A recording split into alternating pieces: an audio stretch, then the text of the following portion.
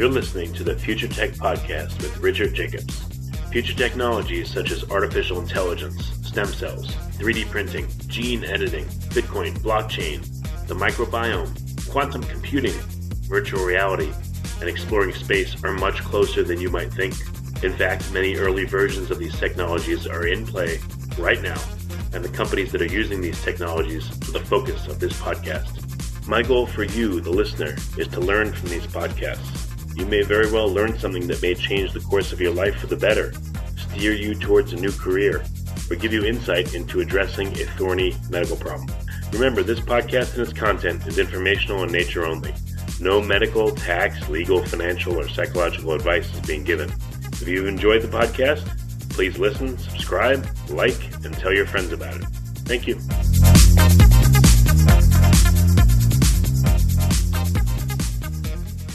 Hello, this is Richard Jacobs with the Future Tech Podcast. I have Kevin Lee.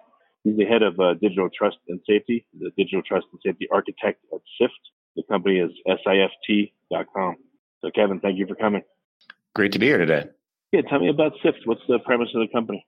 So we were founded back in 2011 out of San Francisco through a Y Combinator company, and we started off in the payment fraud business. So essentially, our objective was to stop fraudsters or criminals and bad actors out there that are online using stolen credit cards and different things like that to conduct fraud. And so our essential take on it was to use machine learning and other forms of technology to outsmart these fraudsters to protect the internet. So overall, what we really want to do at the end of the day is create a space or make an internet that is safer and where people feel that they can trust it and be their authentic selves. And really, that's where we have since evolved from more of a payment fraud platform that's using machine learning to really something that's focused more around digital trust and safety, where fraud these days can happen from a whole bunch of different vectors. So that's really about the company itself. And great to be here. So what's the mechanics of the solution? Is this like a plug-in for e-commerce stores, or does it go way beyond that? Like, who are typical customers?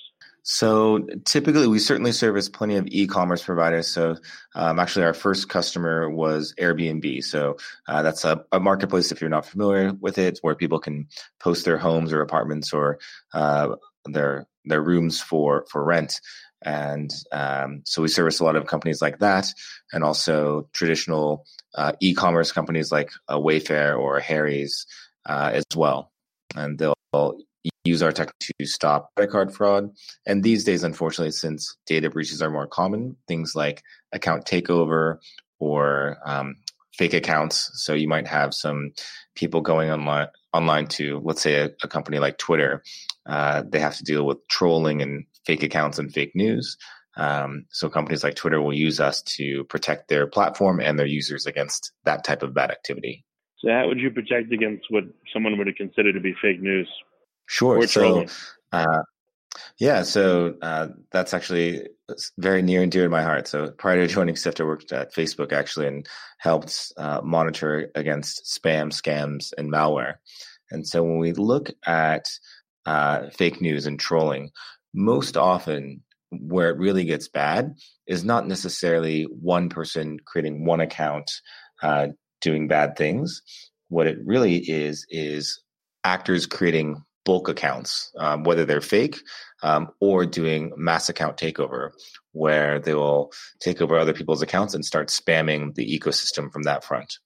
And so what we've created is the ability to look at different user behavior, and we're essentially able to understand the differences between natural and normal behavior versus inauthentic behavior. And so let's take fake news as an example. Where it does get bad is if it becomes at scale, it starts spreading and kind of going viral. And oftentimes those are proliferated by fake accounts. And so if you're able to stop those fake accounts from being created, or the exposure of those fake accounts to your real authentic platform, then you're able to curb some of that bad activity. So if someone, do they generate accounts for use later, or they take over existing accounts from other people and then pose as them and post things? So from a fraud standpoint, it's usually the path of least resistance, right? So Right now, there's a mix, but if you can get away with creating hundreds or thousands of fake accounts and then posting bad or spammy content, you're going to do that as a fraudster. It's the easiest path in. Most companies, the good news is most companies have started adopting more advanced technology to stop that basic kind of scripting behavior.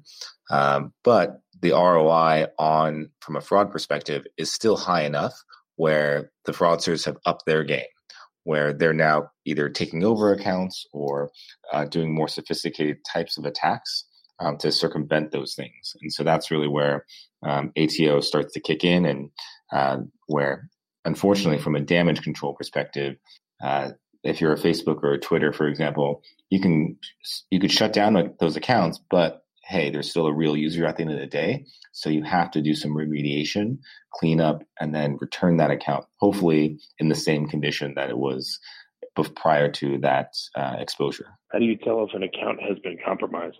Oh, sure. So there's a lot of different signals to look at. So one way I try to couch it is if, for example, you have an iPhone or an Android phone and you're using, let's say, the Instagram app or let's say Expedia or some other travel-related app, it's pretty astonishing how much information you as a user are passively giving to that app. So let's take Uber, for example.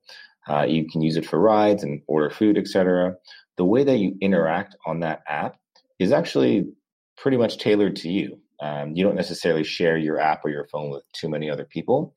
And because of that, you're able to establish some sort of pattern in terms of how you buy, how you consume, how you just use that app. And if there is an account takeover scenario, the behavior will certainly change. So let's say for Uber Eats, you order it once a week, and the average order value is $50. If there is an account takeover, let's say suddenly you move from, I'm based in San Francisco, and you move from SF to Los Angeles or New York, and the average order value goes from $50 to $300. All those are really kind of telltale signs that something might be amiss or something's different here. And so you as a merchant or as a merchant of record may want to take a deeper look at what's going on there. What about looking at the language that the user, like the keyword cloud, and see if that changes dramatically, or the login location or other things? Sure. Certainly you want to look at things like IP, device fingerprinting, for example, time zone. So one of those signals that often maybe goes a little bit unnoticed. So let's say we're in that, let's go with that Uber Eats example where my time zone on my phone is set to Pacific Standard Time. English is the default language. If suddenly, even if I'm logging in from New York, maybe I have a New York time zone, maybe I have a Russian time zone, maybe my language settings for some reason have switched from English to Russian, but everything else looks normal. Those are all kind of good indications that something might be awry or amiss here. So let's take, let's say an example with DoorDash, where a user, if I'm using the app as a legitimate user, I'm coming from San Francisco, I'm coming from an Android phone. Then if suddenly my location changes to New York and my time zone changes to Russia, or the default language on my phone, let's say it's an Android phone, it moves to an iPhone, and the presets are to a Russian language. All those things are telltale signs that something might be amiss or awry. But there is a ton of passive data that users readily give up in order to use that app or go through that website. And all those things can be essentially mined for particular security purposes and monitor for fraud. Any really interesting or revealing type parameters that you can talk about that you found? So some interesting ones might be, so let's say you have an iPhone here. And so the level of fraud or abusive activity that comes from iPhone 11s is significantly less than what comes from iPhone 7s or 6s. And the reason for that is you don't need the latest and greatest technology or an iPhone to perpetrate bad activity. An iPhone 6 will get you there. And so if you are the fraudster as you're running your business, you have an ROI, you have overhead costs and things like that. You don't want to be spending $1,000 on the newest piece of equipment when you can buy something that's refurbished off the rack. And so that's one telltale sign. Another one might be if you suddenly, there's another one where if you switch from, let's say, one operating system to another. So if you move from an iOS device to an Android device or vice versa, that can be a sign of something's wrong. And another positive signal that something might be going on is if let's say you're staying within the same family, but instead of going to, let's say, an iPhone 10 operating system, you move back to an iPhone or a previous version, whether it's a browser like a Chrome browser, or if it's just an operating system within a particular family of devices. And so those are things that to a normal user, you may not think about, but from a fraud standpoint, definitely come to mind. Account takeover, trolling, that kind of thing. In terms of just straight up fraud, financial fraud, are there any new things in that arena? I think the newest things there, unfortunately, what companies are talking to me most about is around account takeover via social engineering. And so now that, like I said earlier, companies by and large have upped the stakes or upped the game in the sense of, okay, all these fake accounts that are being created, we're going to be pretty good at spotting them now. And as a result, fraudsters have increased their level of sophistication where they're going after other people's real accounts. And so that's creating a whole new shift in the sense of how do you deal with not only still spam and scams and other bad activity, but now you also have to deal with a real user. And oftentimes these are VIPs or your most valuable users. Companies pay a lot of money to acquire customers. And if you're losing a real customer, it can be extraordinarily damaging. Something I tell companies when I consult with them is if there is an account takeover scenario, you may be able to recover that account and give that account back to that person. But what is really damaged there is the level of trust that customer has in the company. And so something that actually a coach of mine used to tell me when I was younger, trust is earned in drops and lost in buckets. And so if that trust is compromised, it takes a long, long time to recover from that. And I've seen that time and time again at companies where, whether it's a Facebook or other tech companies, once those accounts are compromised, even if you do return those accounts to the rightful card holders or the users, oftentimes they take their business elsewhere. And if you, for example, calculate lifetime value of a customer, if that's something your business does, suddenly we're talking, it's a lot more than just a $5 cup of coffee that was that was stolen. Like, I have no idea how much my lifetime value at Starbucks is, but if my Starbucks account was taken over, Starbucks can give me back my account, but there's a good chance I might take my business elsewhere. And so they'd be losing out not just on the $5 cup of coffee or whatever was charged, but all of my future transactions as well. Is there a way for hackers to scan from the outside and look at your account mix, whether in terms of like activity, number of logins, amount held in an account, if it's a financial account, things like that? Are there ways for them to see from the outside which the juiciest ones are to take over? Oh, most definitely. So something that my team does on a regular basis is essentially searches on the dark web on different marketplaces, and we look at how much credentials for different companies cost. So for an Amazon account, for example, you can see how many points are in that account, if there's a card on file, and you have access to the username and password, you can see previous transaction history, shipping address, and all those types of things. And unfortunately, they all have a price. And if someone has a lot of data on a particular account, or there's a high value in terms of airline miles, hotel points, gift cards, whatever's on that particular account, they can sell for quite a bit of money. Any idea on how these hackers figure this out from the outside? Unfortunately, it comes with data breaches. So there's two ways this can happen, really. One is if a user's account gets some sort of malware or their laptop or their phone gets compromised. And so hackers are getting information through that vehicle. On the other side, you can be the most secure buyer out there where every site you visit, you have a new password, a new username. You don't duplicate anything, and you can be really, really good about that stuff.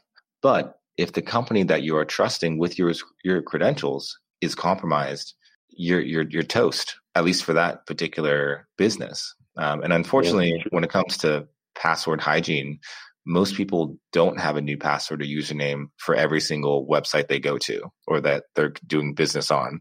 Usually the username is their email address. Okay. Passwords, there's really not too much variation there as well, where I think it's over 66% of people use the same password over and over again. And that goes for their work passwords or their personal passwords. And so once something is compromised, if they're not really diligent about it, then that password and those credentials can be used across multiple sites across the web. Yeah, it's really bad. Maybe what are you supposed to do? Everyone's dealt with vendors that make you change the password all the time. It's a gigantic pain in the ass. Especially they want one capital, one lowercase, one number, one symbol, and it's like, come on, you know? A minimum 13 characters, you forgot. So, yeah, it's a huge friction point right now. And unfortunately, the way that I see it, or the way that SIFT sees it, is we live in a kind of almost a world where credentials have already been compromised. And so to that end, what can you do from a behavioral standpoint to spot this activity? One of the really powerful things about SIFT is we are a more collaborative environment where really what we see every day, fraudsters are collaborating with each other to exploit all of our platforms out there. There needs to be a way for businesses to also collaborate to fight back. And that's really what SIFT has created, where we've created a data infrastructure where companies can share anonymously their information. So if one company is being attacked, then every other company within that global network will know that and be able to take action accordingly. And so that's given us some sort of leverage to fight back. That and also the AI and the machine learning that comes with our suite. Okay. What size business can take advantage of this? Do you need to have a certain number of employees or revenue? No, it's actually relatively easy to sign up in terms of integration. We work with some of the largest companies in the world that are publicly traded out there. But we also work with plenty of small and medium-sized businesses. And the reason why is because fraud, it's quite broad. It doesn't care if you're a small business or an enterprise. It will go after you and try and take advantage of you if it's within their ROI or if it's within their interest. SIFT actually launched a survey not too long ago where if you, for example, are a fraudster and you conduct ATO activity, 92% of the time you are doing other types of fraud, which is to say some sort of payment-related fraud or content like spam or scams related fraud. And so these fraudsters are incredibly kind of clever and willing to attack multiple businesses. And so we need companies like SIFT to come together to pool this data to fight back. Yeah, that makes sense. Any upcoming schemes you've seen that are particularly terrifying or interesting or to watch out for? The most terrifying ones, I think it comes down to people. It's in some cases the problem and in many ways the solution, where we can build the best defenses possible from a machine or artificial intelligence standpoint. And fraudsters know that. And now what they're trying to do oftentimes is call into different call centers to acquire a user's information. Or let's say a fraudster is going after the consumer. So they might send phishing emails or other things that look very, very legitimate to get those users to log into their account or what looks to be their account, but is actually just a phishing site or a site that looks like their Wells Fargo account or their Chase account, but in fact is actually the fraudster's kind of site that's used to collect the username and password so they can go onto the real site. So it's incredibly difficult from that perspective, but it's absolutely a fight that I think we can win as long as we continue to collaborate and are willing to take the right kind of technological advancements. Well, very good. So people can go to SIFT.com, or what's the best way for them to follow up? The best way to follow up is SIFT.com to learn more about our products, whether you have a payment abuse problem, content abuse, account takeover, fake accounts. Really, we've built a system that can address multiple vectors of abuse and do so in such a way that not only stops that abuse, but one thing I think many people lose sight of is the fact that 99+% of the people going to your website want to be on your website, want to engage in the right way, get from A to B as quickly as possible, and then move on. And there is a nation is really trying to do a disproportionate amount of damage. And so we still need to protect from that type of bad activity. But with the right tools in place, what you can do is apply friction not to the entire population, but dynamically to the right people at the right time. And in this case, it's those fraudsters where you want to give them the most friction-full experiences possible. But for the 99+% out there, what can you do to provide that one-click functionality? Not every company can be like an Amazon and have those resources. SIFT was created to really level the playing field there and enable more of these businesses to create those types of experiences. Well, very good. Kevin, thank you for coming on the call. Thank you so much.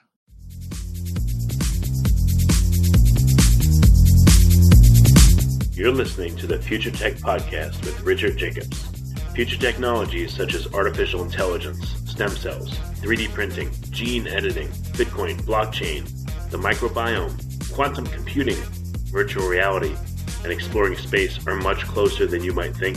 In fact, many early versions of these technologies are in play right now, and the companies that are using these technologies are the focus of this podcast. My goal for you, the listener, is to learn from these podcasts. You may very well learn something that may change the course of your life for the better, steer you towards a new career, or give you insight into addressing a thorny medical problem. Remember, this podcast and its content is informational in nature only. No medical, tax, legal, financial, or psychological advice is being given. If you've enjoyed the podcast, please listen, subscribe, like, and tell your friends about it. Thank you.